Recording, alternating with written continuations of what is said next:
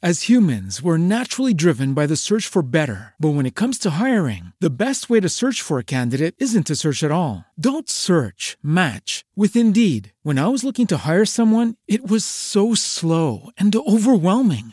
I wish I had used Indeed. If you need to hire, you need Indeed. Indeed is your matching and hiring platform with over 350 million global monthly visitors, according to Indeed data, and a matching engine that helps you find quality candidates fast. Ditch the busy work. Use Indeed for scheduling, screening, and messaging so you can connect with candidates faster. And Indeed doesn't just help you hire faster. 93% of employers agree Indeed delivers the highest quality matches compared to other job sites, according to a recent Indeed survey. And listeners of this show will get a $75 sponsored job credit to get your jobs more visibility at Indeed.com/podcast. That's Indeed.com/podcast. Terms and conditions apply. From Noble Robot on East Hennepin Avenue in directed Minneapolis, this is Nice Games Club, the show where nice game devs talk gaming and game development. I'm Ellen Burns-Johnson, and I make nice games. I'm Steve McGregor, and I make nice games. And I'm Arthur Croy, I too make nice games. For this week's episode, our topics are learning to use tools and co-op. And so, if everyone's ready, let's start.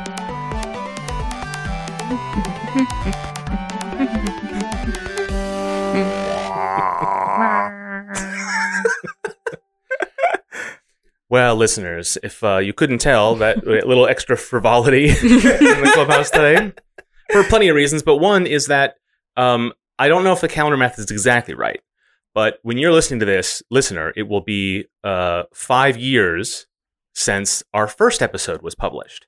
Ooh. So it's our 5-year anniversary, I guess. Wow. So we have nothing planned for this episode, but we are doing our yearly nicest episode coming up in a couple of weeks, and we'll also be sort of doubling up and doing that as our 5-year anniversary show. Yes. Which is pretty exciting. Yeah. Wow, 5.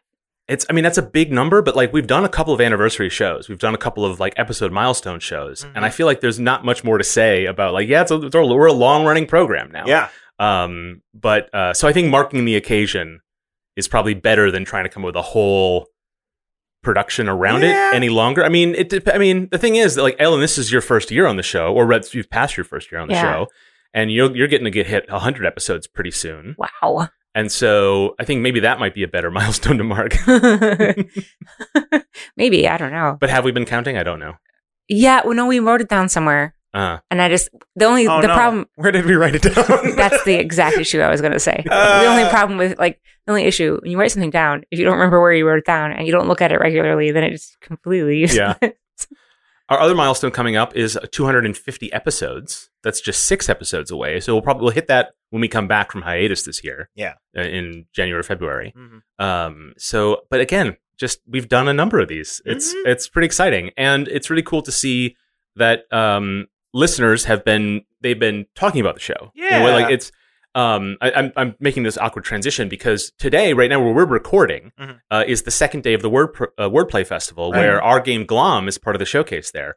And yesterday, during the first day of the showcase, it came up and we got some nice comments from people who are like, oh yeah, I love that show. I'm glad there's stuff. And I was like, okay, well, I do forget sometimes because we do Nice Games Club, and then we also are game designers, and we also do our day jobs and our gigs and various things. Right. And I tend to separate all that stuff out. Yeah. Partly same. because Glom is a production of the show as well as us as designers.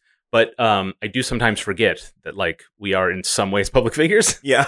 But there are people out there who know who we are. Mm-hmm. I kind of just go into Nice Games Club mode when we do the show. Yeah. But when I'm out there in the world elsewhere, I don't ever expect to be recognized or anything like that. Well, remember when we went to that oh my gosh, that con we went to together as Nice Games Club, and people recognized our voices?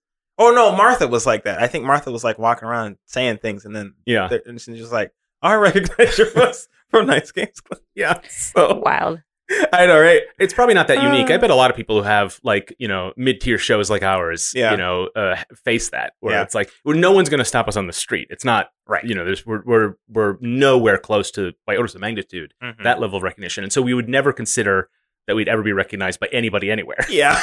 Maybe we should test that. We should go to a public space when it's safe to go up in a public space again. Just go to the library and talk and talk and talk. Well, you'll definitely get some attention if you do that. But I was thinking just stand up and go like, wow. And just make sure we hit the pitch right, because I don't think I did there. And just see what recognition happens. I'll just say my patented dang, and then people will dang start clamoring. Yeah. Is that Stephen McGregor? Oh my God. Wow. Someone just said dang exactly like Steven says dang. Oh, goodness. Anyway, we'll have more to say, or we won't, when we do our nicest this year. Yes. Yeah. We'll have more to say. I don't know. We'll have more to say about that. Ellen will have more to say. Stephen and I have said enough. Before we get started, I want to talk about a couple of hardware delays that hit. From where you're sitting, listeners, it'd be a couple weeks ago, and these are both announced. But Steam Deck, the handheld PC from Valve, that got delayed by 2 months. I think that's what they said. Okay. So people who were that's not that bad. No, it's not that bad. But I mean, it's like a new console release, so it's kind of a in a way it is.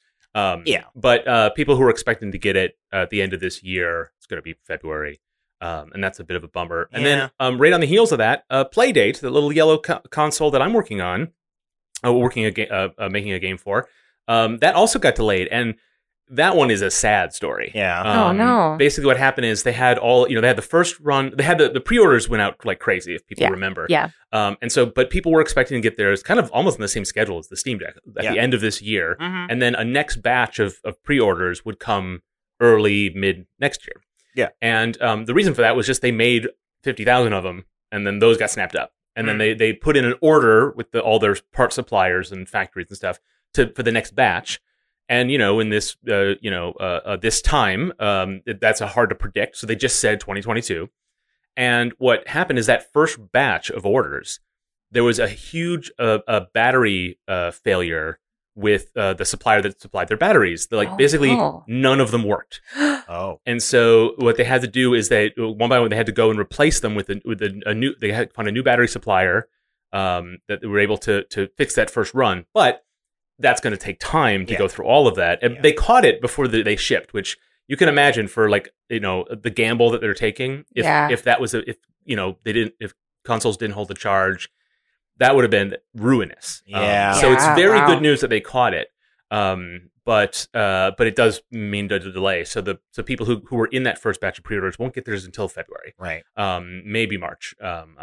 I don't remember exactly on that, but we'll link in the show notes the story on that. It's really, really a big bummer. Mm-hmm. But the bigger part is that the next batch, all of their suppliers have put them at the bottom of the list. Like the CPU that they got, this really low powered ARM chip. Yeah. Apparently that particular one is just impossible to get now. Oh. And so they had to replace it with another chip that has similar capabilities, but is from a supplier. And it's just basically the way they tell it is that it's just a matter of, it's when you're trying to find I want to find that one thing in that one color. Mm-hmm. And then there's 30 stores and there's no particular reason why one store has it and one doesn't. There are little reasons, but you'll never know. Mm-hmm. Right. That's what Playdate or Panic is doing when they're getting some of their suppliers is oh, you don't have them? Well, I guess we'll just look at other places. And you don't go the next biggest. You just look at everywhere you can get these components without having to fundamentally change everything.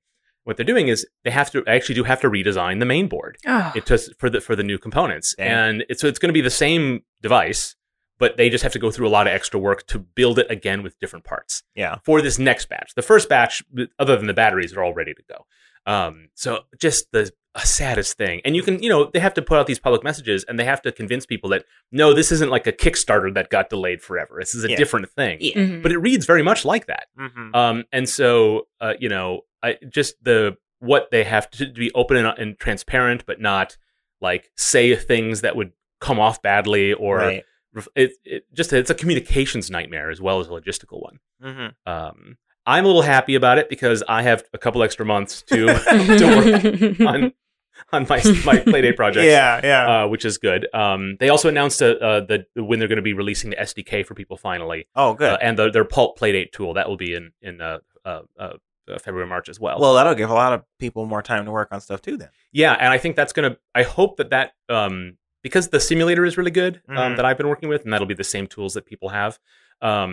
People will be able to design and play their games and even share them in a way before anybody gets hardware. Okay. And so hopefully that will keep people's energies up, as they wait for it. Because it's not just a console, it's also a development device. It's also Right. an ecosystem, and it's a hobbyist machine, and all of that. Yeah. Hopefully, there'll be enough of that energy that keeps through the long wait for that next batch that a lot of people are waiting for. Yeah. Rough stuff. Yeah. Yeah.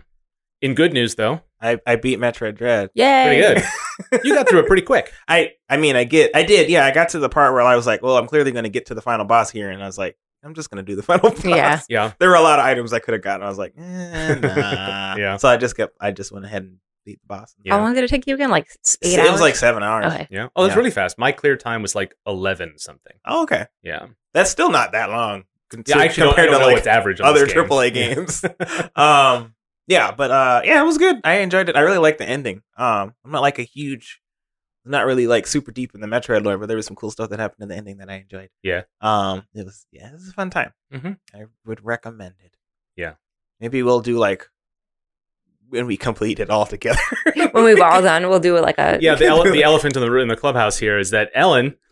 I was so excited for it, and I haven't started it yet. However, I did have a huge deliverable that I was able to get done on Friday, so I should have more time going forward. Yeah. As long as it's not all cannibalized with finishing up the movie. Yeah. Right. To be fair, it wasn't your fault that you haven't played it yet. There was just a lot of stuff came up. Like it was as a contractor, I guess it's my fault because I Oh. accept the work, but like you gotta work. Right. I guess. Yeah. Yeah. Nah. Mhm. Yeah. I'm just anxious for us to be able to say spoiler warning on the show. Yeah. And then we can just, the three of us, talk about it. Yeah. But now we have to, Steve and I have to protect you from spoilers. You have to so- say spoiler warning, and then I have to like walk out of the room. Yeah. Right. Fingers and ears, la la la. Yeah. La, la, la. I usually don't mind spoilers too much. Yeah. Because I don't know, but I actually don't want to hear anything about the ending. Yeah. Yep. Well, that's the thing about a game like this is there's not actually a lot to spoil. And so any tiny spoiler is like 25% of the spoilers. Yeah, it's hard, So yeah. you kind of just want to say nothing, Yep. even though it's not Yeah. it's not that fundamentally spoilable. Yeah. But you just want to steer clear. Yep. Yeah. Yeah. Exactly We'll get that. there. Soon, hopefully. Yeah. Although I think I'm going to probably take more time with it than you guys have. I can't imagine I think it's going to take me more than 7 hours, probably because I just don't have the reflexes that Steven does, and I'm going to die a lot. But also because I like getting all the puzzle secrets and things like that. Yeah. I think I had like 80 something percent. I don't even know what that is exactly, but they give you a percentage. Well, there's 100%, No, and if you I get know, but I don't 80 know what, parts of those, I don't know 100, what it's a percentage of. Like, is it of all the collectibles, or is it like all the areas, or the areas plus collectibles, or Oh, does it rate you sure. a percentage based on like on certain other? I don't know what the Oh, metric yeah. is. I always thought it was collectibles. I'm pretty sure it's It just probably collectible. is just Yeah. that. But I felt pretty thorough, so I suspect you will probably take about as long as I took. I guess. Maybe we'll see. Yeah, I was not thorough. I mean, after a certain point, you just don't need any more missiles. That's true.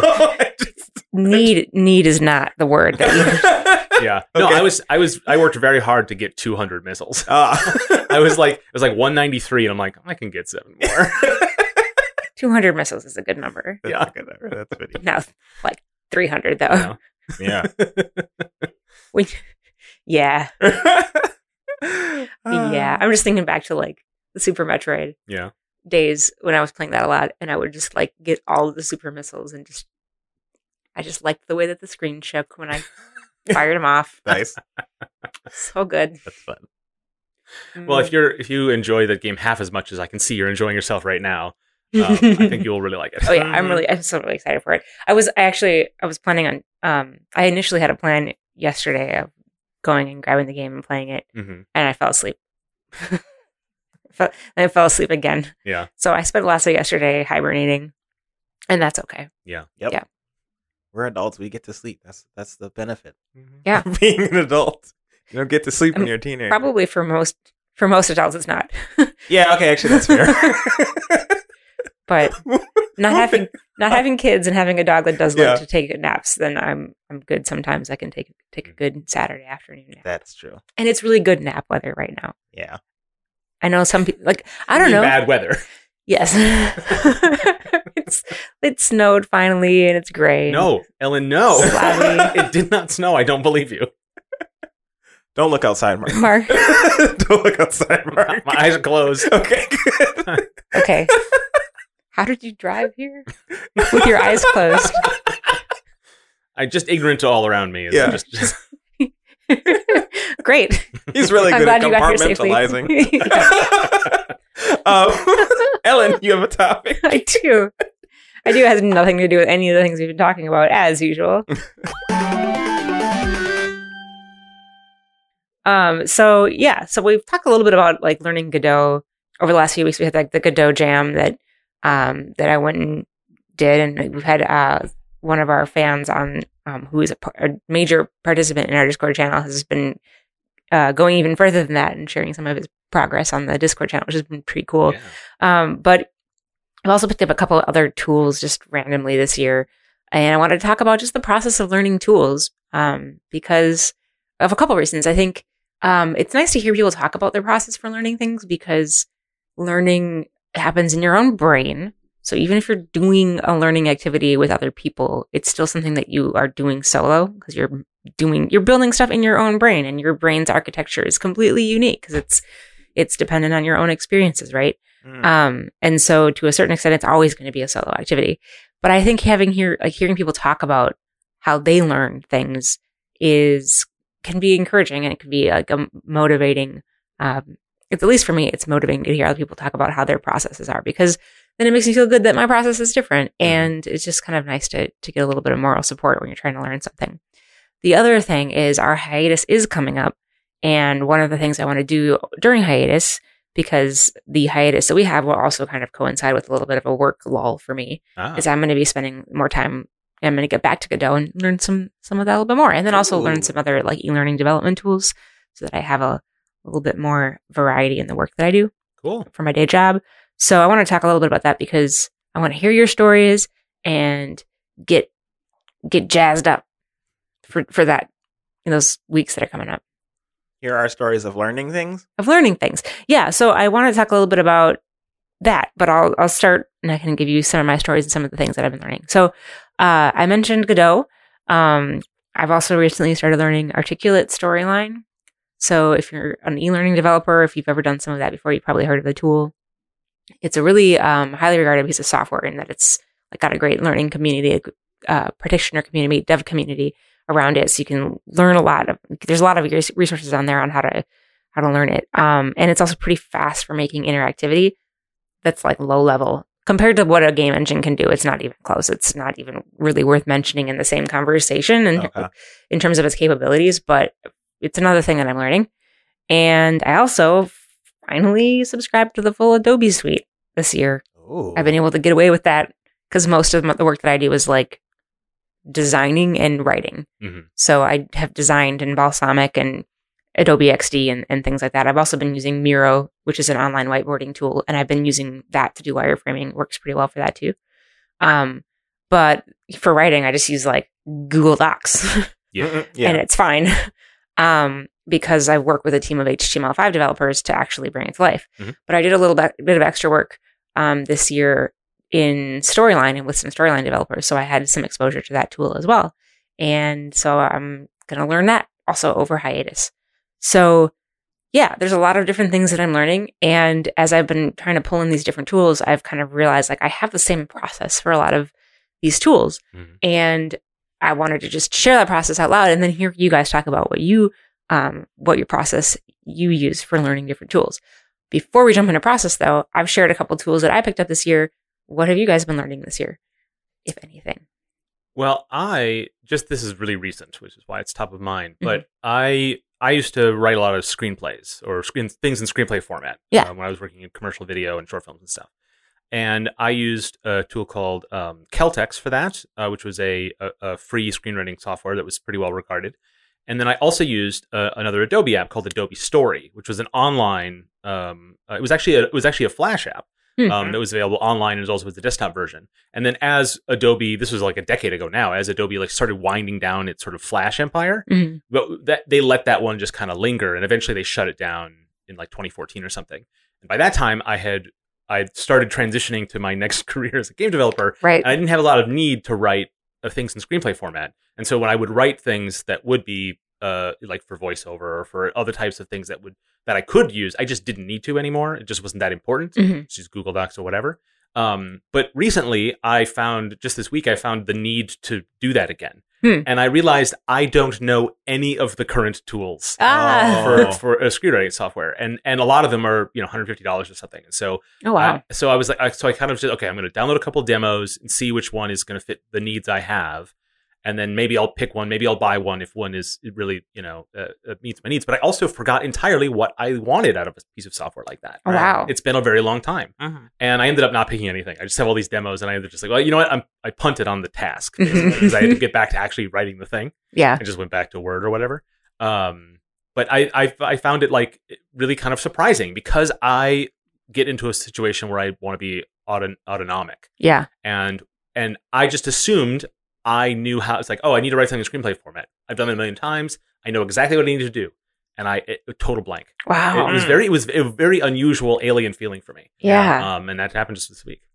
So I need to sort of like drill down and like start over with that kind of like thing, which is really weird. It's been a while for me. Yeah, well, that's interesting because I wonder if expectations have a huge impact on what your experience of learning a thing will be. Yeah, my patience was very low because I'm like, I already know this. Exactly. Why am I, and I try to like systematically get the way I would when I need to learn new software. Yeah. But I just kept getting so frustrated because I just kept telling myself I already have something for this, but I don't. But you don't. Yeah. Yeah. Yeah. So you had to adjust your expectations, which is really difficult, especially since you've spent so much time in that space. It just hasn't been recent. Yeah. Yeah. And that explains the next to no progress I made this week doing that. Yeah. It seems like a very natural reaction. It's like, okay, this isn't working. I am not in the emotional state I need to be in to actually progress with this. It's going to go to the bottom of the backlog. Yeah. Yeah. Steven, how about you? I was initially going to be like, I haven't learned anything, but that's not true. False. My company recently started trying to use Codex, which listeners who have been listening to us for a while knew that like we were sponsored by them for a little bit. Yeah, right? they were the first ads we ever did. Were for Yeah. that. Yeah, they're Cool. nice people. Yeah, they are very nice. Mhm. Dang. And what's that? I said, dang. Oh. Steven, is that you? Yeah. No. Well, for listeners, know it's sort of like Trello, but very specifically focused on game dev. Yes. Yeah, I suppose. I feel like you could do it in various it doesn't have to be a game dev thing you use this like Sure. productivity tool for. But I've like gotten really accustomed to it actually. It's been pretty nice, but we're transitioning back into Trello now because I think everybody else on the team does not like it as much as I do. Yeah. Oh. I like it a lot because like you have your own hand, and so like I can just see my own tasks Yeah. that I need to do. And like I only have to pay attention to those. If I need to pay attention to other people's tasks, I can just look at their own hands. But like otherwise, I can just ignore their stuff. That when we were looking into them when they were responding to the show those couple of weeks, that was the thing that most impressed me about the concept is how good for teams it was. Yeah, Trello is good because it's so simple; it's impossible to get wrong. yes, But when you have a larger team, it starts to become not enough tool for you. yeah. And that's what Codex seems to be a good on-ramp without going full on Jira. Yeah, I was going to say. Yeah, it's not Jira. Once you're there, then all hope is lost. It felt it was filling a place in the market too. So, but it's good that bore out in your experience. No, yeah, I enjoyed it quite a bit. It's just we're not using it anymore now. So yeah, not everybody could make that leap. Yeah, and I think that's fair because I think like we had a whole system in place before, and then I started working, and then we transitioned into Codex after. I didn't suggest it, but like they just did it on their own free will. Mhm. And then I just started liking this thing, but like I'm using it for a different purpose, especially since I'm the only programmer.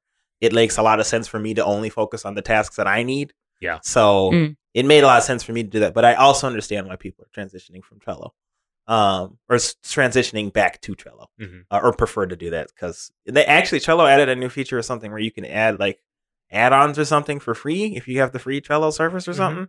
And we've been taking dramatic advantage of that.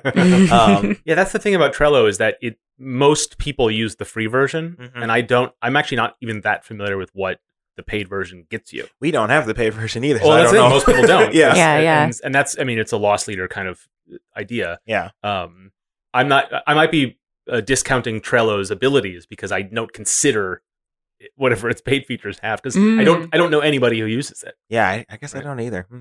That's an interesting one because Trello, you can use it to organize your own stuff for sure. Yeah. Right. But those kinds of tools are much more powerful when you're using them in a team, right? So to actually learn a tool like that, you have to kind of learn it with other people. Right. Right. Right, there's process that's outside the tool itself that you share with other people. Yeah, and you have to negotiate that with other folks. Yeah. It's not just learning. It's the whole, like, what is it? The forming, storming, norming, performing thing. Like when a team comes together. You guys haven't heard this before? Yeah, you say that like that's something we would know. No. Okay. Say it slower and explain it also. I can't remember the actual name of it, and that's probably bad that I can't remember the thing that it's actually called, but it's like the stages of team development. Yeah. And so first your team is forming, and it's, you are doing your icebreakers and you're learning about each other and you're going out to that first awkward lunch and so on and so forth. And then storming is you are all trying to attack the task, and you're trying to get work done, but it's awkward because you haven't formed like the channels and the communication. You haven't negotiated the relationship yet. You're trying to do a thing, but you haven't figured out how to work together yet. Right. And then the third stage is norming, which is where you're starting to establish those norms, establish the culture of the team, establish the communication pathways, establish like, what decisions do you defer to Mark in, and what decisions do you defer to Steven in, and how do you communicate that, and so on and so forth, and how often you get to go to Jimmy John's for lunch, that kind of stuff. And then performing is the team has been together long enough and has practiced working together enough that you are kind of like able to optimize your performance and focus on that, and focus on like how do we get better as a team. So you build up trust and so on and so forth. Got it. So whenever you're using a tool like Trello, it's a tool that is enabling that process, the forming, storming, norming, performing thing. But that process also informs how well you can use the tool. Yeah. Which is why I think Trello is so popular. Like if you're getting together in like a game jam, like when we did, was it Global Game Jam or was it Ludum Dare? It was when we were doing Hot Clock. That was Ludum Dare. Yeah. Okay. We used Trello. Mm-hmm. Yeah. Because it was really easy everyone already knew it and everyone already used it. So you were able to kind of like skip over some of the storming. Yeah. Right. And jump right to norming with that. Although we had to figure out some workflow and stuff like that. But like there was a lot less to figure out because it was a tool that everyone was already familiar with. Right. So. Yeah. And even if we didn't use it all in the same way, frequently we knew all the normal ways other people use it generally. Yeah. That we were able to align very quickly, because we were familiar with the ways other people do it. Exactly. And if someone used colors to assign certain things and communicate something, and we typically don't, we still understand enough about the tool, and it's easy enough to understand and jump in and switch the way that you use it, that you can figure it out. It's like changing like you use this drill, it's a Black & Decker drill versus like what's another brand of drill? As you were in the middle of that sentence, I'm like, she's not going to be able to come up with another brand. We have another brand of drill. We have a yellow one and we have a Black & Decker orange one. And we always use a yellow one, and I don't remember what it is because I got the Black & Decker one as a gift and Eric got the yellow one as a gift. So it's like my drill is the orange one. It's a Black & Decker, and his is the other one. and the other one. The other one. Yeah. Oh boy. So let's say you have two drills, right? I'm trying to get you back on track. Right. Thank you. You have two drills, and like, okay, one is orange and the other one's yellow. And one of them's got maybe like a light and the other one doesn't. But you can still quickly switch between the two and figure it out, because fundamentally it's the same kind of tool. Mm-hmm. So one team uses Trello one way and another team uses Trello a different way, but it's fine. You'll be able to adapt. Right. Now, if you're using something completely new, like as a team or by yourself, then there's a lot more that you have to figure out. Yeah. Well, that relates a little bit to the trouble I was having, because I didn't have any of those familiarities that I thought I did. I kept searching for it. Mm-hmm. So that can be difficult when you have to learn something new in a way that is different from what you know it to be. Mm-hmm. Which was was true for me no matter how I tried to do it. Mm-hmm. That's what happened to me in Godot, it sounds like. Yeah, well, yeah, exactly right. Mm-hmm. Because like you're so focused on how Unity does it, and Godot is such a response to how Unity does it, Mm-hmm. that it was a little bit harder for you because it was trying to do the same things in a different way. Yeah. And it didn't make sense to you. Like it didn't, not that you couldn't figure it out, but like you were struggling with the decisions they made as to why to do things this way. Yeah. Which was just too distracting. Mm-hmm. Mm-hmm. Exactly that. Yep. Mm-hmm. Yeah, it's interference. It's learning interference. Yes. You're learning something that is close to or relies on a lot of similar pathways in your brain. To something that you already know really well. Mm-hmm. And so, you still need to forge new pathways, but it's like, you're forging a new pathway, but it's really close to a pathway that's already well established. And so your brain, which likes to conserve energy, is like, you need to just take this pathway that already exists. Why are you making me forge a new one? That takes lots of energy and work. Take this other path. And you're like, but it's not the same, brain. You need to take this other one. The brain's like, no, no. And what's funny is I'm not sure how well this relates, but I'm thinking about when I started doing more work in Unity. And it was such a struggle for me because I kept thinking like, I've used other tools that are better at this particular task, and it would frustrate me so much. And it would almost be like, I'm insulted that I have to do it in this way or whatever. And, independent of all the other benefits that the Unity platform has. And I finally felt like I was getting really good at it, and I really knew what it was, and it wasn't distracting me so much for all the missing or different things. And then they introduced nested prefabs in the middle of Widget Satchel. Yeah. And at that moment, that suddenly Unity turned into Flash, because that's how Flash structures its objects in space as nested components. And that metaphor was so familiar to me, and I didn't like, it was so ingrained. And even though I hadn't done Flash in a long in that way in a long time, I immediately went back to that and was so excited. And then in a way that is interesting, because like I spent all that time learning a different way. And then the moment my familiar way was offered to me, I took it back. Like I immediately went back to it. Like, and immediately so what I mean to say is that even when you do all that work, like you still have your history behind you. Yeah. That like, and you don't even know how powerful it is. Because you don't always get those opportunities that I did to like suddenly get my old workflow back. Yeah. Yeah. Right. Yeah. Yeah. Although it's one of the reasons why I just really love learning new tools, because there isn't any of that interference. I don't feel like it doesn't feel like work, like learning a new tool, even though it might feel a little scary. I mean, for me, when I'm trying to learn a tool that's completely new, it's like, oh, sweet, I get to learn a new tool. I'm going to install it. And I get really excited and I install it. And then I open it. I'm like, I'm going to click on some buttons. I'm going to start learning stuff. And I'm going to start messing around with things. I'm going to make a circle. And then I'll open it. I'll be like, I can't even make a circle. Oh, crap. Like, I don't know how to do this at all. And then I'll find some kind of formal learning product out there that'll kind of help teach me like step by step. And that's how it was with Godot.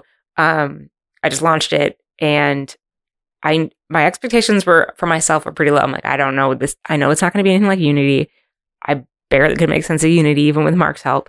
When we were working on Widget Satchel, but I know I'll be able to figure it out. And plus there'll be some resources out there that will be able to take me through enough of it that I'll be able to figure it out. Turns out, like that was exactly my experience. I was excited. I installed it. I opened it with bravado. I'm like, yep, I don't know how to do this. That's exactly what I expected. I will go find some tools.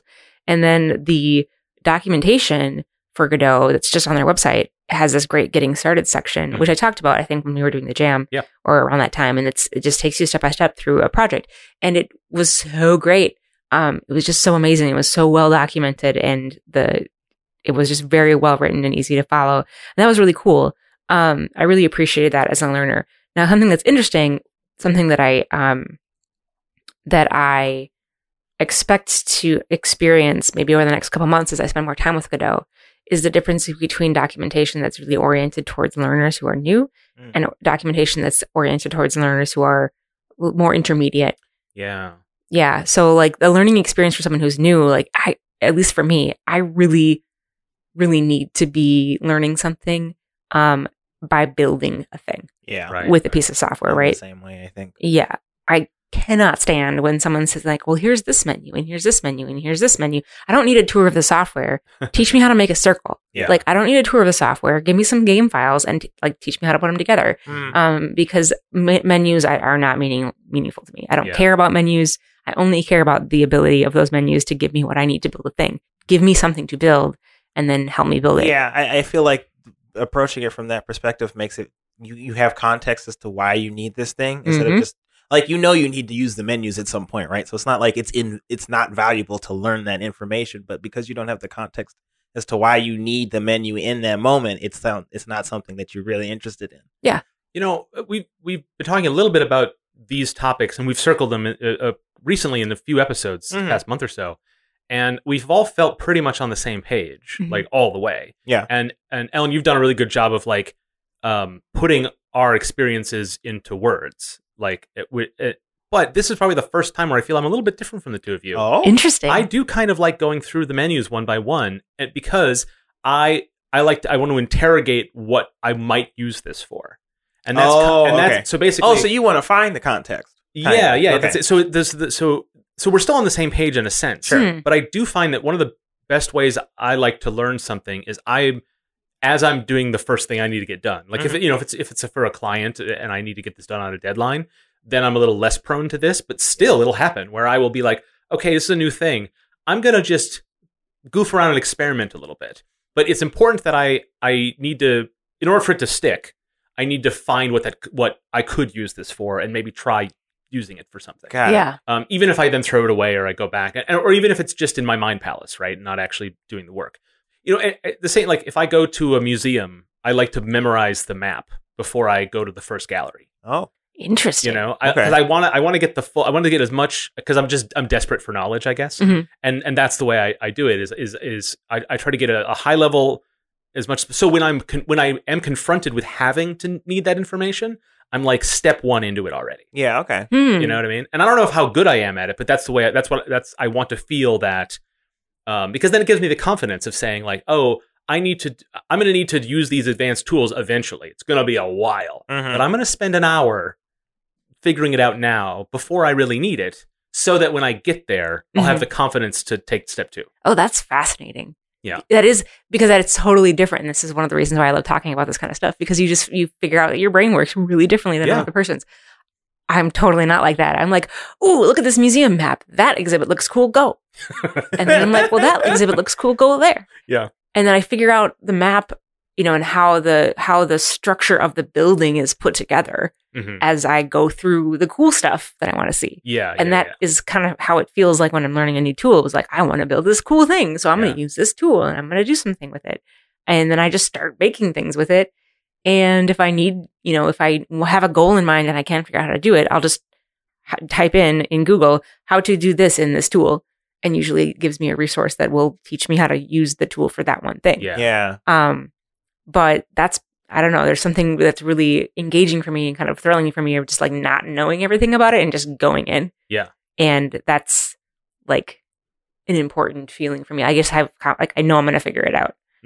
So I just want to get started ASAP. Huh. So we should go to a museum together sometime and see how that works out. He's like, all right, we'll just meet at lunch. You explore your way from mine. We're looking at the map together, and Mark's like, okay, so then there's this part, and there's this part, and he looks up, and Ellen's like, already, you're already on gallery 3. already. Well, I don't like to rush through it. It's just like I just start going. No, that's how long it'll take me to analyze my plan. Oh, I see. Got it. Okay. Yeah. No, I do. So I also describe myself a little bit like reckless. Like I like to just jump in, but we each describe ourselves that way, but the process is very, very different. Yeah, that's right. Yeah. Like I definitely want to have a plan of attack. Like I don't want to figure out everything, because that is ultimately a waste of time. Yeah. And you're not going to stick to that plan. Right. But I like to have a kind of like a notion anyway, to give me that confidence. Yeah. And so, and to know that I'm going to do efficiently. So back to the museum metaphor, like I will say, like, I'm going to go here, here, and here, so that I don't have to double back and waste my time. Yeah. Probably because my knees are kind of bad, but like, Fair enough. I want to optimize my walking speed. But it's the same when I'm walking through a parking lot. I'm like, shortest point between A and B. And I do that little like calculation before I get going. It's quick, but I have to do it. Oh yeah, that's super interesting. That makes sense. I like the way y'all are describing it. I just like get into the thing I want and then not having to learn anything else. So like I just go to the museum. I guess in a museum situation, I go for the one to the metaphor. Yeah, I just go to the one art piece. Go, oh, this is nice. Look at it. Look at it for a while, go home. a long time, and then I'm like, yep, I'm good. Oh, that's amazing. Yeah. So I mean, this gets me into problems sometimes because like I'll learn what I need to learn about a thing just so I can do whatever thing I needed to get done. Yeah. But like, so oftentimes I'll be like, oh, I actually did this wrong, and I have to go back and learn more stuff. And I'm like, ugh. And then you've established your working knowledge. Yes. And like I've done with other tools, you then you frustrate yourself with having to change it. Yeah, basically. Right? Or add to it or whatever. Yeah. But like, I only learned the pure basics because I just want to get this thing done. I don't want to do I don't want to learn.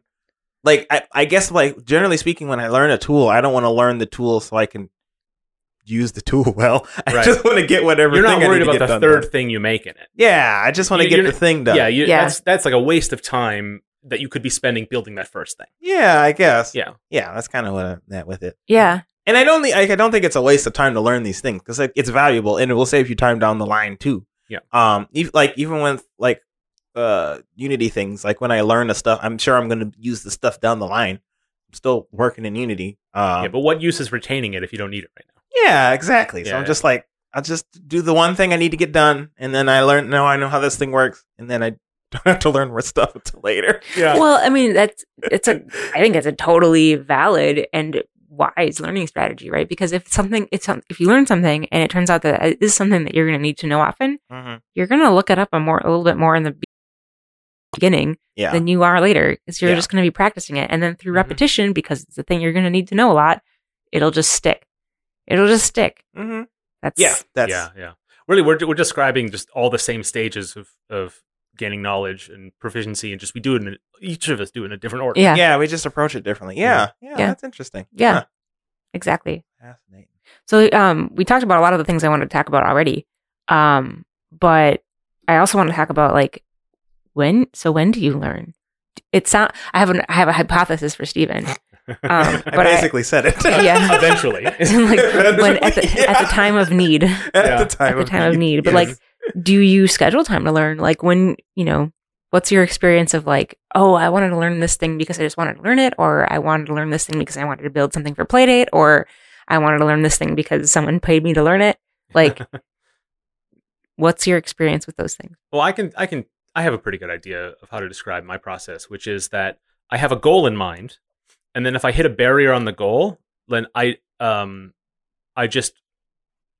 sidetrack to do that other thing, and then I'll work my way back to the main path on the way to the final goal. Mm-hmm. Right. So if I want to build this thing, Playdate's a pretty good example. So like, in order to get familiar with the API, I was trying to think of like, well, I learned how it worked. And then I'm like, well, I don't know if I like the way this does it, and it doesn't provide this extra tool I need. So I guess I'll build that tool. Okay, I build that tool. Well, if I build that tool and I built it that way, it's kind of just a little orphan piece of code. It would work better if it was part of a framework that expected that. And then I ended up building a game engine. So on the way to building the Widget Satchel 2, which is the goal ultimately, is to the game I want to make. Yeah. I wouldn't call that the right decision, but it's nor the wrong decision, but it's a good metaphor for how I do a lot of things, which is on my way to the final goal, I will, if there's 10 steps, I'm going to slot in step 5A and 5B and 5C, and 7A. I'm going to do that as I go. Yeah. So it's like planning in advance, but as I go, if that makes sense. Yeah. A little sort of a mix in that sense. Yeah. I will let myself get sidetracked, but I'm always focused on winding my way back to the final goal. You're going to waypoints. Yeah, and I'll never and I'm always very careful that anytime I'm off on a tangent, that the vector of it does not continue to go further and further away. Sure. Right. It's got to turn its way back always. Yeah. And I have that in my head the whole time. Right. You might go northwest for a while, but you're always heading in a northern direction. Yes, exactly. Yeah. Steven, how about you? I just want to learn the thing. So you want to learn the thing so you can make so whenever I need to do a thing, I'm like, what do I need to learn to do this thing? And then I Google that and I figure that out, and I'm like, I'm good. Yeah. Well, I mean, it's very much a problem that you have to solve and get behind you. Yes. Well, right? okay. It's not. So I do it my way because it's kind of exciting and fun for me. It's not fun for you. No. But to be fair, when I learn this thing, then I'm like, oh, actually, now that I know I can do this thing, I can do more stuff with this thing. So then I gain a new goal, and then I do that thing instead and learn how to do that thing. So to be fair to me, it's not like I don't like learning. It's just like I just like sometimes the process of learning is frustrating for me, so I don't like just learn for the sake of it. But so the way I do it is I like getting things done. So I will get a thing done, and then because I got this thing done and I learned stuff about that thing, I will like go, oh, I can actually do more stuff with this thing, and then try to do a new thing with that. but I'd still direct it towards doing that thing. Yeah. So like I'm focused on maximum efficiency and you're focused on maximum productivity. Yeah. If you can learn one thing and get 10 things out of it, Mm-hmm. whereas I'm happy to get one thing done per thing I learn. Yeah. Yeah. That's pretty good. That's pretty accurate too, yeah. So we've got maximum efficiency for Mark and maximum productivity for Steven and maximum woo for me. Maybe surprising no one. Yeah. I mean, the journey is the destination for you, right? Sort of, yeah. I mean, like, what you're saying, Steven, about like you want to build a thing, that really resonates with me. I really like building stuff. And oftentimes the thing that I will make, like, I made a shirt a couple months ago. I think I wore it here for. Oh, folks, you should see this shirt. It's awesome. Yeah. I was just about to talk about how crafty it is. I know, it was great. Well, you did say that there was a feature of it that was well hidden from us. Yeah. I mean, like, okay, so I don't do a lot of sewing, but I like making things. So sometimes I have stuff for sewing at home and I like making things. And that's how I like learning things and I like learning how to make things. And so one day I was like, I'm going to make a shirt. And you said it just like that. I did. I got together with my sister and my grandma. My grandma has a lot of experience sewing, but she's in her 90s now, so she doesn't really do that anymore. But, you know, it's nice to have company. And my sister is very accomplished. She has done lots of her own cosplays. She has a really sick Jedi costume that she made herself. Really cool stuff. And so we decided we were going to get together at my grandma's house and do a sewing day. And we were leading up to it. And my sister kept asking me, so what do you think you're going to make for sewing day? And I'm like, maybe a dog bed. And then the next day I had to say, well, maybe some pants. And the next day she'd ask me, and I'd be like, well, maybe a skirt. And then I finally settled on this shirt. And I'm like, I'm going to make a shirt. And here I was thinking, I'm going to make this shirt in like an afternoon. Yeah. No, by the end of the afternoon, I had cut out the fabric for the shirt. Oh, wow. Yeah. So then the next day, I'm like, I'm going to finish this shirt. And I finished the shirt and I was really excited about doing it. And it does look pretty nice from the outside. But if you flip it inside out, it's very messy and things don't quite line up. So I did learn how to make the shirt. I'm very happy that I made the shirt and I do wear the shirt and I feel great when I wear it because I made that shirt. On the other hand, it's not a great example of quality. But for me, it's not about the quality. It's about the woo. I made this shirt, you know? Yeah. So where was I going with this? Woo. We started with woo. Maximum woo. Maximum woo. Yeah, okay. So I do like making a thing. I like the feeling of having made the thing. Yeah. I like the process of making the thing. Sure. And I think that's what I mean by maximum woo, is like the maximum enjoyment of the process from start to finish in the service of making something. That makes sense. Yeah, for sure. Yeah, and that sounds different from me in that, like, I just like having the thing done. I don't necessarily well, sometimes I take pride in, you know, doing a thing by myself, but most of the time I'm like, this is better now, yay. And not like I did this thing, yay. You know? Yeah. So I get that. Yeah, you wouldn't be like, look at this terrible shirt I made. Isn't it great? I mean, I've knitted before. That's cool. I used to have a hat. It was a scarf that I knitted. I never finished the scarf. Dang. Should knit again. Wait, you were walking around with like a half knit scarf? No, I just had a scarf. I just never finished at my place. Oh, okay. Yeah, I didn't. I wasn't walking around with it. I'm so proud of this not finished product. It's knit pretty well on one side, and then it's just string and some needles. Yeah. I want. That's my new Halloween costume. It's aspiring knitter. Knitter. Oh, that's funny. Oh, that's fun. That's pretty cool.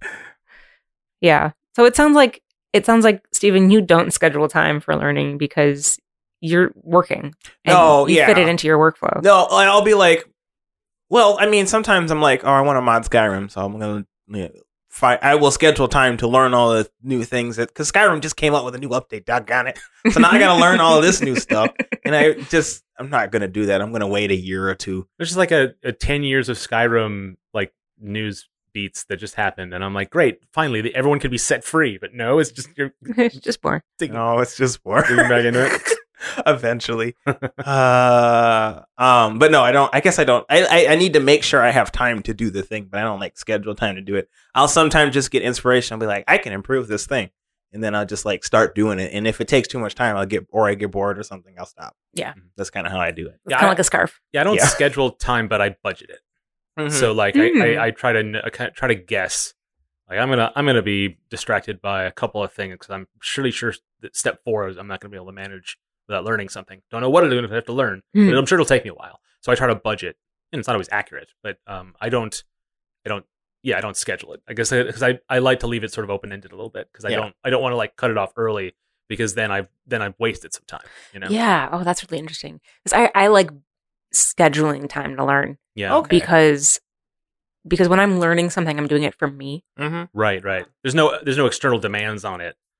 Usually not. Yeah, Usually not. When I'm learning something, I'm doing it for me. And then when I actually am able to perform with it, then I will start committing to helping other people with things. Sure. Right. So right. I don't. I'm motivated by those demands. Yeah. So I just that inspires me to make new things is to give myself reasons to learn stuff. Yeah. Mm. Right.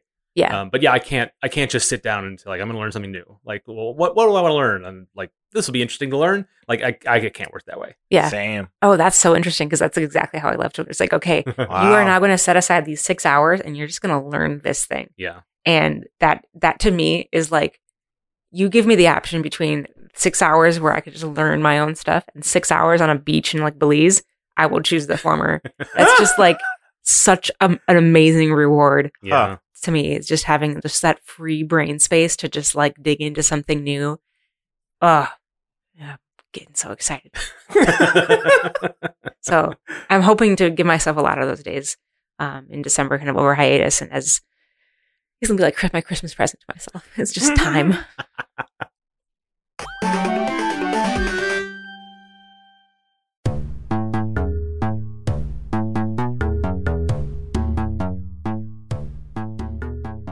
Hey, you.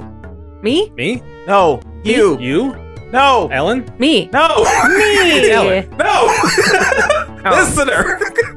Fill out the feedback form, dang it. Yeah, Ellen. Why would Ellen fill out the feedback? Doesn't make any Actually, sense. Ellen, you should fill out the feedback form too if you have opinions on that. I'm biased, but I will if you insist. Okay, but What's the URL? nicegames.club/feedback. Let's see what's there. I'm gonna type it in. Yeah, go look at it. Yeah. It's You- very important for us to get that feedback. You because vamp while I type it in. we can learn about we can learn about what's wrong about the show and improve That- on it. Steven, what are the kind of things we want feedback on? Well, one thing is like, how do you as a listener engage with us? Where do you do it at? Do you do it on Discord? Do you do it on Twitter? Do you do it on Twitch? That would be weird because we don't have a Twitch, but do you want to do it on Twitch? Yeah. Patreon, etc. We have a lot of avenues, but like, let us know if another avenue works better for you or something, because like we can provide that. Yeah. So Let it's not us just know. feedback about the show, which Yeah. of course we want. Mhm. It's feedback about your relationship with the show. Exactly. Yes. So fill it out. Dang it. I loaded it. Don't yell at Ellen.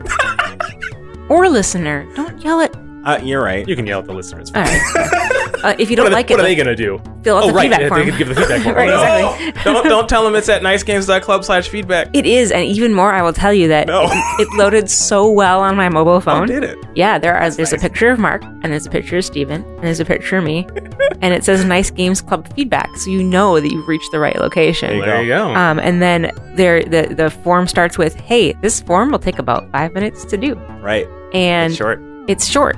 And then there's some questions asking about the stuff that Steven just talked about, and in total, I can get to the bottom of the page with like 2 flicks of my thumb. Right. So it's good for people who have a lot of things going on in their day. They can they can still fit this in. Yeah, for sure. Yes. For sure. And like I said, it's easy to get to, and it's formatted for mobile. So you can do it while you're waiting in line at the DMV, Right. or while you're on the bus, or while you're on the train, Yeah. or while you're, being pulled by the buggy. Or literally right now if you're not driving. Yes. Please don't do it while you're driving. Yeah, don't do that. But fill out the feed form, dang it. The what? What did I say? Feedborn. Feed form! No, feedback form. Just. Okay, I'm done. That's nicegames.club/feedback.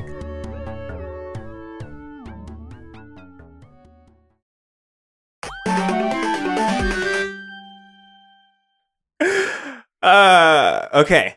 My topic. Yeah. Is co-op. Mm-hmm. What is co-op? It's cooperative. Right. It's when 2 or more people do a thing together. Like a podcast? Like a podcast. You describe it as if it's a somewhat alien concept to you. It's not. I don't know. This is how I wanted to introduce it, I guess. I am told people sometimes cooperate. Uh-huh. I mean, I'm looking at the first bullet point in this topic, which is that your brother and you played a co-op game. Yes. What? We played. Yeah, we do that from time to time. Recently? Like, Yeah. the two of you worked towards the same goal?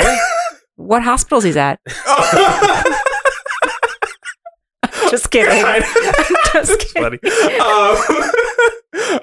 Me and my brother played It Takes Two. Yeah. Which is a very cooperative game. Yeah. Actually, me and my brother played the game that they made before that called A Way Out, and I'm not going to talk about that game because the ending is aggravating. Right. I don't know if y'all have played it, but And that's from a studio that's very focused on two-player only co-op experiences. No. The first game that they made was called A Brothers: A Tale of Two Sons, and that was a single-player game that was effectively co-op with yourself. Oh, because you played two characters on one controller. Yes, right? exactly. That's such a strange thing. I know, right? But their next two were... The next two were all co-op, yes. Mm. And so they focus on that. And so I wanted to talk about co-op because, like, I don't know, it was on my mind recently. Mhm.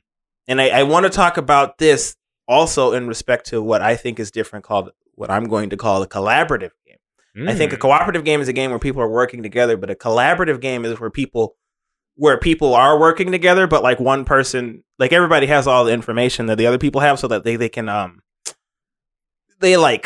one person can just tell other people what to do, and then so they'll be carrying out actions that somebody else is telling them to do, and it's not exactly the same thing. Does that make sense? Mhm. So, like, for instance, if you're playing a cooperative board game and everybody can see all of the stuff on the board, somebody can just tell you, hey, move your piece over here or do this ability. Yeah.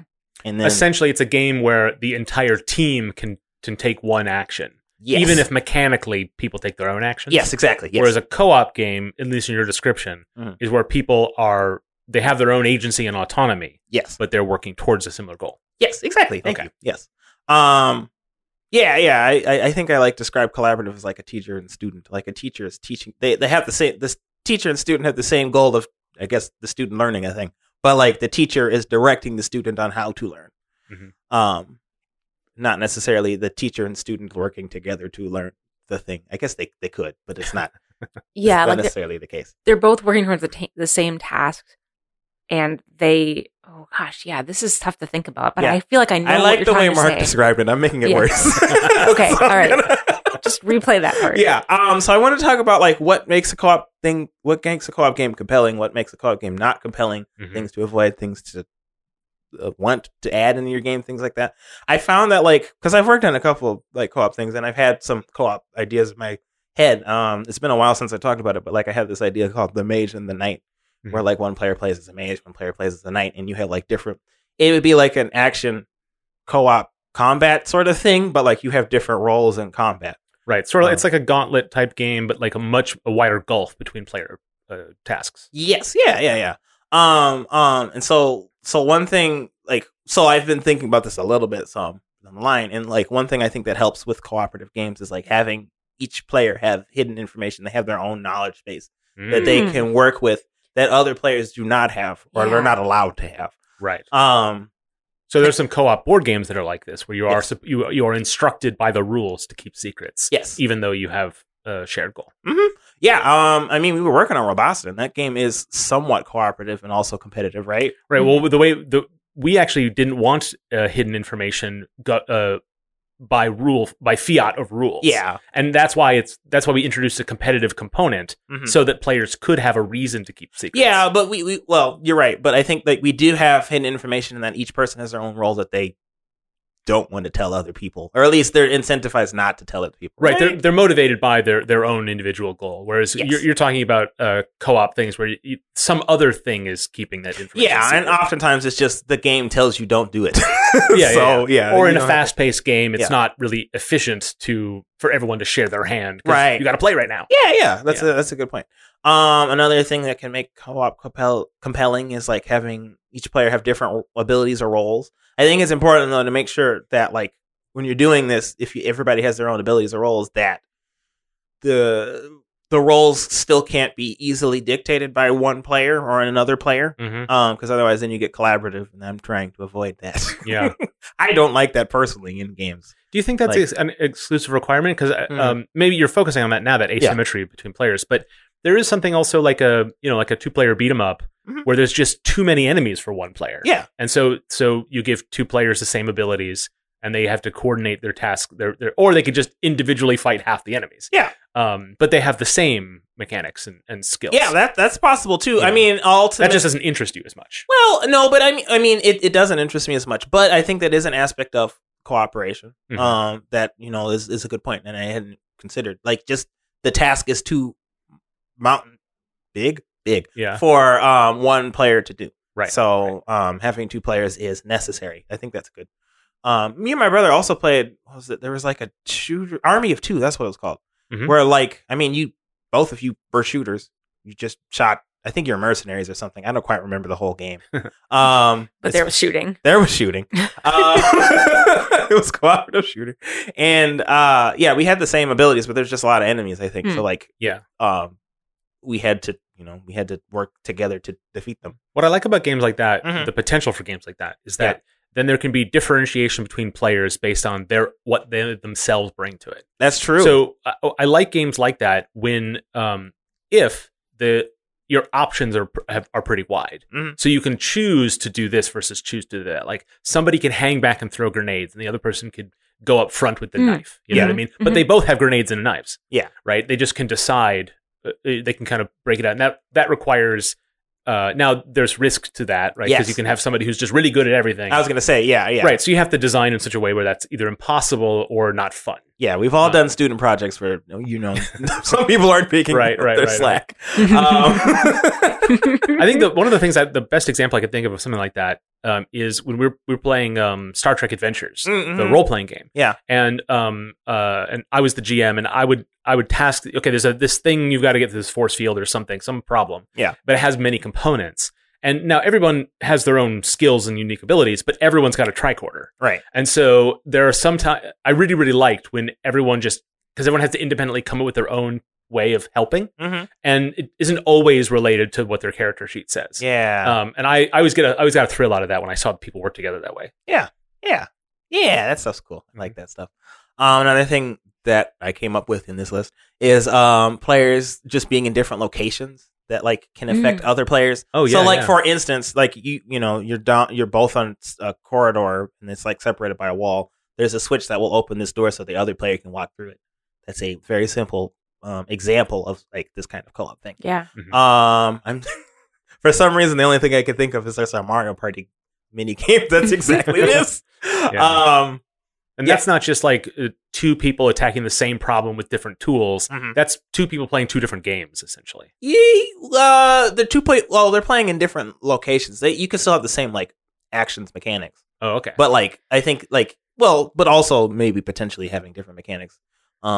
This, I guess, beyond the scope of that bullet point. Right, that could be throughout the whole game or just contextual based on the moment of cooperation or whatever. Yes. And I think another way to help with co-op is just having accessible gameplay because everybody comes into a game with different skill levels and skill sets. So I guess unless the game is specifically directly focused on this specific skill, which is possible, I suppose. Yeah. It's helpful to have it be accessible because then more people can play it. Right. You want to be able to, there's a genre you love and it has a co-op mode and you want to introduce it to somebody who's not as proficient in that genre. That's a little harder if the game isn't accessible in that sense. Yes. Right. Yeah. And I feel like as developers, we need to come up with better terms for accessible because there's different kinds of accessible. Right. You mean accessible in just the general sense. Yes. Yeah. It's easy to access. Easy, approachable. Yeah. There you go. Thank you, Ellen. Approachable. Yes. Approachable gameplay. Well, Ellen, you've talked about how you and your husband have wildly different tastes in game genres. Right. Yeah. Are you able to play a lot of co-op games together? He's probably also in the hospital with Charles. No, it's weird because it's really hit or miss. I think the degree of success that we're able to play co-op games together is entirely dependent on how tired I am that day. Okay. Because if I'm really tired, then I just don't have... I think I just need more patience to work through our different play styles because he is... when we're playing a co-op game that's more in his wheelhouse, then it's really hard for me to keep up Yeah. And so we end up falling back into that mode that you were talking about. And I'm not quite grasping the terminology of the taxonomy that you set up here, Stephen. Okay. I'm probably going to use it wrong, but like if you're talking about collaborative being more like someone is directing the other person. Yeah. When we're playing a game that's more in Eric's wheelhouse, that is how we end up. He's telling me how to do it and I'm executing. And sometimes that can be a lot of fun. Like when we just crush Overcooked. Like Sure. that game, we just completely dominate. And I think that's a good example of collaborative. Well, it's also cooperative too. It's not just Well, very quickly, you appoint somebody team captain. yeah. That's not Somebody has to. That is not a mechanic in the game, but Yeah, it's something but it's- every team has to do. Yeah. Yep. Because there's just too many things. there's Yeah. too many things. Exactly. So Mhm. everyone has the same abilities in the game Yes. as a character. Yes. But like it always ends up being Eric as our team captain when it's just the two of us playing because well, A, he's actually worked in restaurants before, so he has an idea of like and B, and this is probably more of a factor. It's troubling that experience maps so well to Overcooked. I think it does a little bit. But more so, the more important factor is he's just got a really good brain for efficiency Yeah. and like in setting up systems to be maximally productive or maximally efficient. And I don't, right. We already talked about this. My Right. paradigm is maximum woo. It's not maximum efficiency or maximum productivity. It's maximum woo. Yeah. But I really like beating games too. So like, I really like it when we can get 3 stars on the levels. So I like in that kind of game, it's really, we just fall into that rhythm and he's like, okay, I think we need to set up the system this way. And then we execute the system that way. And I'm like, woo, we got 3 stars. Woo. Yeah. So it works out really well. Mhm. We don't play that game very often because to him, it just feels like work. Yeah. That makes sense. Right, you get to have all the fun. Yeah, that's not what we want. That's fine. Yeah, so we don't play that game very often because to him it just feels like work, and that's Yeah. fair. Mhm. Whereas like a lot of the co-op roguelikes that he really likes to play, like Mhm. Streets of Rogue, Enter the Gungeon is another one. I just like he's so good at it that I just end up ruining things so much. Like, hey, let's go in this door. And he's like, no, I can already tell that door is going to be useless. I'm like, but I want to go in the door. He's like, there's nothing in there. I'm like, I'm going through the door. So we do like cooperative games. It's just a matter of finding the right game. I think cooperative puzzle games are really the thing where it's at. But Yeah. I say that as someone who really loves puzzle games, and he usually doesn't choose to play this on his own. Mm, So okay. Well, I think what's can be useful is games that allow people to slot into their own strengths. yes, So, like Overcooked is a good example where sometimes the team captain should be the person who's actually worst at the game. Yeah. Because then they don't have to do as much, and they don't have to be as on the ball chopping onions or whatever. Mhm. But they just can watch the screen and deliver. Because being good at the game, Yeah. with the controller is not the same as being able to exactly. understand what needs to be done. And Right, so yeah. sometimes that's a really good role for someone who's having trouble with the play of that game. Yeah. And so that's kind of what you want some people who can be the captain, who could assess the general, and then someone who could be the soldier, Mhm. and if you can find a game that can work with that, but there's almost no way to design for that, right? Because you can't design for these two types of players necessarily. It's just a fun thing. It's just a good thing when it happens. Or can you? Well, this is Hmm. Well, that becomes extremely exclusionary because it becomes Oh, Yeah. okay. It can be. the combination of those two types. I mean, that's a reductive way to do it. Okay. But if you were really to target that type of thing, it's Yeah. not just like you need 2 players. You need 1 player like this and 1 player like that, and that's a much taller ask. Sure. But when you live in with someone who is another type, if the two of you can find a game that works for you that way, Mhm. then Then it works out. yeah. Yeah, to kind of interrogate the taxonomy a little bit more, I wanted to Yes. ask you how you would categorize and two games are examples that I wanted to bring up. Okay. One was keep talking and nobody explodes. That's a good question. That's cooperative. But that one also because of the way the rules are that you have somebody with the With the bomb. with the who can see and everybody else.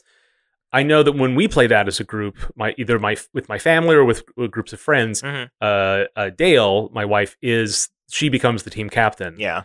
And so she'll assign, all right, you're on this duty, you're on that duty, because she knows who's good at what. Yeah. And she knows what order to do things in, and like the person looking at the bomb says, there's this, and this, and she knows which one to tackle first, Mhm. and she very naturally slots into that role. But she also takes a couple of the tasks for herself, so it's a little bit of a mix between those things, where Yeah. like she gets to play the game more than anybody else, So that's kind of maybe not ideal. Mhm. But also, everyone does have their own roles because it's the only way that game works. Right. Yeah. Someone can't There's domineer just too many and do tasks. everything. Yeah. Yeah, so that makes sense. Well, that's something to consider then. If you're looking to have that kind of dynamic, Mhm. you got to have a lot of tasks. And we touched on that earlier. And there's just too many enemies to fight. You have to Yeah. have a buddy. Yeah. Yeah, I think for a game that is, there's a risk of somebody stepping up and wanting to do everything. As a designer, you want to make sure that you punish that behavior. Yes. You make that not fun for that person. Yeah. So that they can naturally find their way to a healthier relationship with their Their co-players. team. Yeah, Mhm. yeah. So I think I'd say that's cooperative. Yeah. Okay. Actually, I come up with a third one. But we'll get to that one in a second. Okay. The second one I wanted to bring out was Dicer and Clasp, the one that we made for that game jam, right? Because there were two entirely different roles. Yeah. And a lot of that was based on hidden information, right? You Yeah. had one person who was in the maze, in the Mhm. dungeon, and then you had one person who was navigating the map. And the information there was no in-game information that was passed back and forth between the two pieces. It Right. all had to be communicated verbally.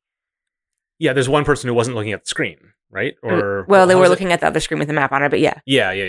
Yeah, they weren't looking at the same screen. Now, people just decided that once they got stuck, like then they would come back and they would like piece it together together so that you'd see people with one person, like two people on the same side of the desk that we set up, and then the one person who was looking at the map would go back and look at the map and then come back and then so people figured out. I mean, the intention. it wasn't. Yeah, the intention was that one person was looking at the map and the other person was looking at the screen, but Yeah. people played it however they wanted to have fun. Yeah. And Right. that's ultimately what you Yeah, want. that's a good question. I think that's more collaborative Okay. because one person's directing the other person where to go. The other person's just doing the actions. It sort of depends because like that was a game jam game, Yeah. but if it were built out, then you'd have the person who is receiving instructions might have more mechanics to engage with where they are fully responsible. Yeah. Like when they approach an enemy, then they have to actually beat that enemy, and the person who's giving them instructions can't help them with that. Yeah. So that might be something where that game would grow into something that's more purely co-op. Yeah. Um, Yeah. Mm, But yeah, mhm. I think that's collaborative because I think it's just someone's directing someone to do a thing. Yeah. Yeah. That makes sense. it's a pretty common escape room mechanic. Yes. Is somebody have to be the instrument of somebody else's puzzle solving. Yeah. That's interesting because like with respect to like board games and stuff, I don't like it when people are just telling me how to play because then it doesn't feel like I'm playing the game. Yeah. Right. But like in an escape room, I'm okay with that because ultimately, I guess we're all trying to solve the puzzle, Right. so it's not quite the same. There's a time crunch, and there's a there's a time. If I'm the Yeah. person who's like, okay, there's a square and a circle and a chain and a little button. Okay, what do I do? And I'm not going to have any part of figuring this out. yeah, But I'm the person moving the things around, and there's a time that's still gameplay. yeah, Even if it doesn't engage the part of my mind that maybe I prefer to do when I play games. yeah, I could still feel kind of excited about that. In a Mhm. board game, there's less play happening Yeah. for that person. yes, yeah. You had a third idea, Ellen. Yeah. Warframe. Warframe. Yeah. Well, I so- only played that a little bit. yeah. I've only played it a little bit too, so Yeah. I'll try to do my best to try to describe it. But like, Okay. there's a lot of different modes of play in Warframe. But one of the things that you do, at least when I was playing, well, the main thing that I was doing is I was just grinding out these little mini levels, right? So these little Yeah.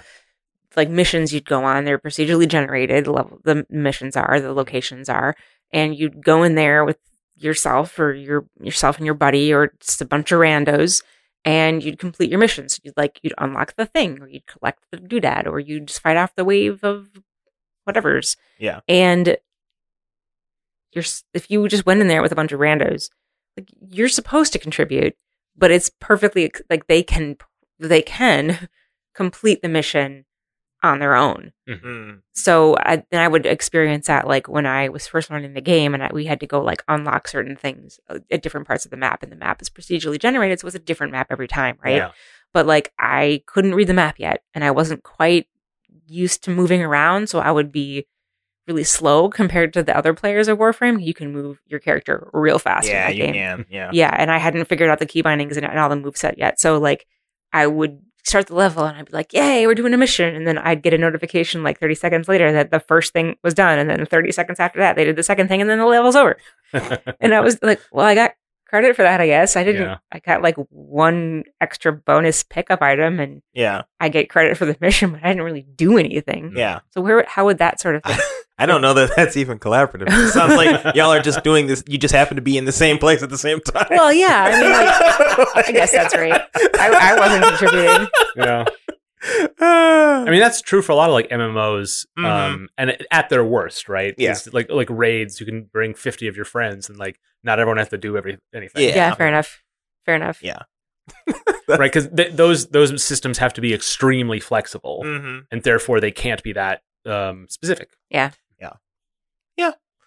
I remember when I played a long time ago. I used to play MapleStory, and there was a raid that we did, and like I had done the raid enough times that like I knew or I don't even know if I don't think it was a raid. I think it was just like a party quest. In that like there wasn't really a lot of fighting you had to do. There were like some puzzles and stuff you get to go through, and I'd done it enough so I knew the puzzles. So I would just like do the puzzles.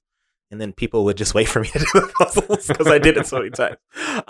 So I would argue that it's neither of those things. It's just a game that people are playing at the same time. Right. But that brings up like a sort of an interesting point about like a lot of times as designers, we tend to think about what our goal of a design is, and then also like, oh, but it doesn't quite get that. It's a bit of a failure, so it's not quite there. But thinking about those kinds of systems, that flexibility and that it can work like that, where that those are approachable because somebody can be on a team and not have to do anything. And it doesn't, as a game designer, that feels kind of like, well, that's not quite right. Yeah. But like maybe sometimes you don't have to be all the way. There's other benefits to having an imperfect system or a more flexible system. Yeah.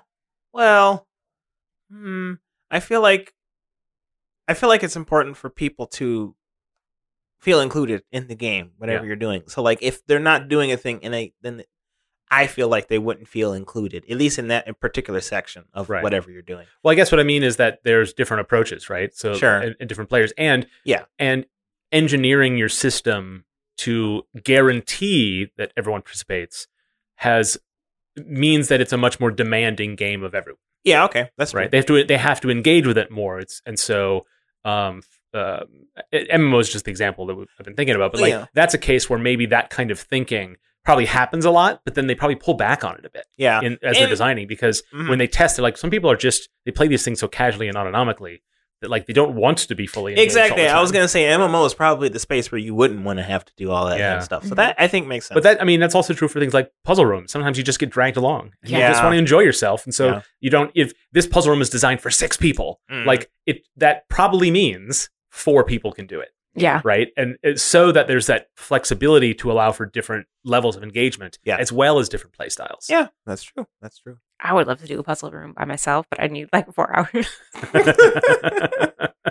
Like I have to pull off every book on the shelf. I would love what's in here? What's in here? I would love to come with you and just watch you do that. That could be, maybe it's a Patreon episode. Well, the 3 of us will go to a puzzle room and just Ellen will do it. Okay, cool. Okay. We'll just comment, I guess.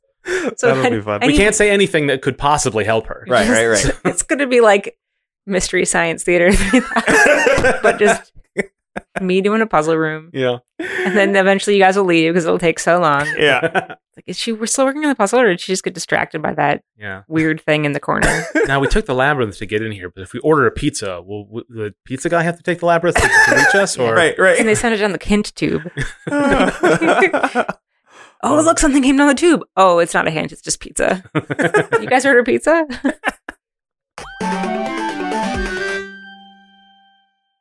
Hey, that's our show. Check out our website, nicegames.club, for show notes and links to resources on today's topics. We'd love to hear your thoughts on this episode and our programming in general. You heard us talk about it in the middle of the show. Go to nicegames.club/feedback and tell us what you think.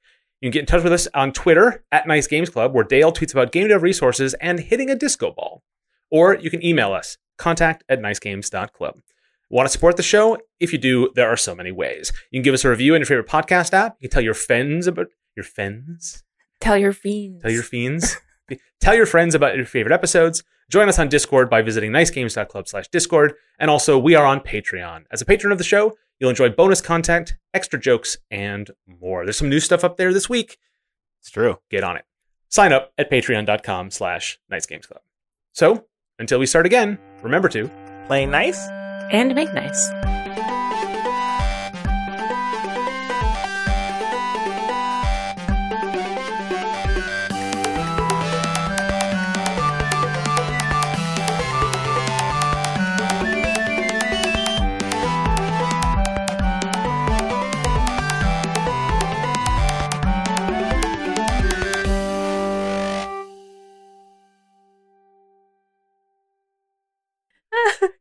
The Feedborn. Feedborn. Why did I say Feedborn? You were smashing feedback form. I was trying to say it together at the same time. Feedback form. And I said it several times, and I just... We're going to call it... Can we call it Feedborn from now on? The Feedborn. It sounds like a Tolkien creature. It really does. The Feedborn. Yeah, Feedborn. That does sound like... Yeah, it sounds like a real monster creature thing. It's weird. Like the Ents and the Feedworms. The only way to defeat it is like give it a thorough critique. Yes. How can we do better?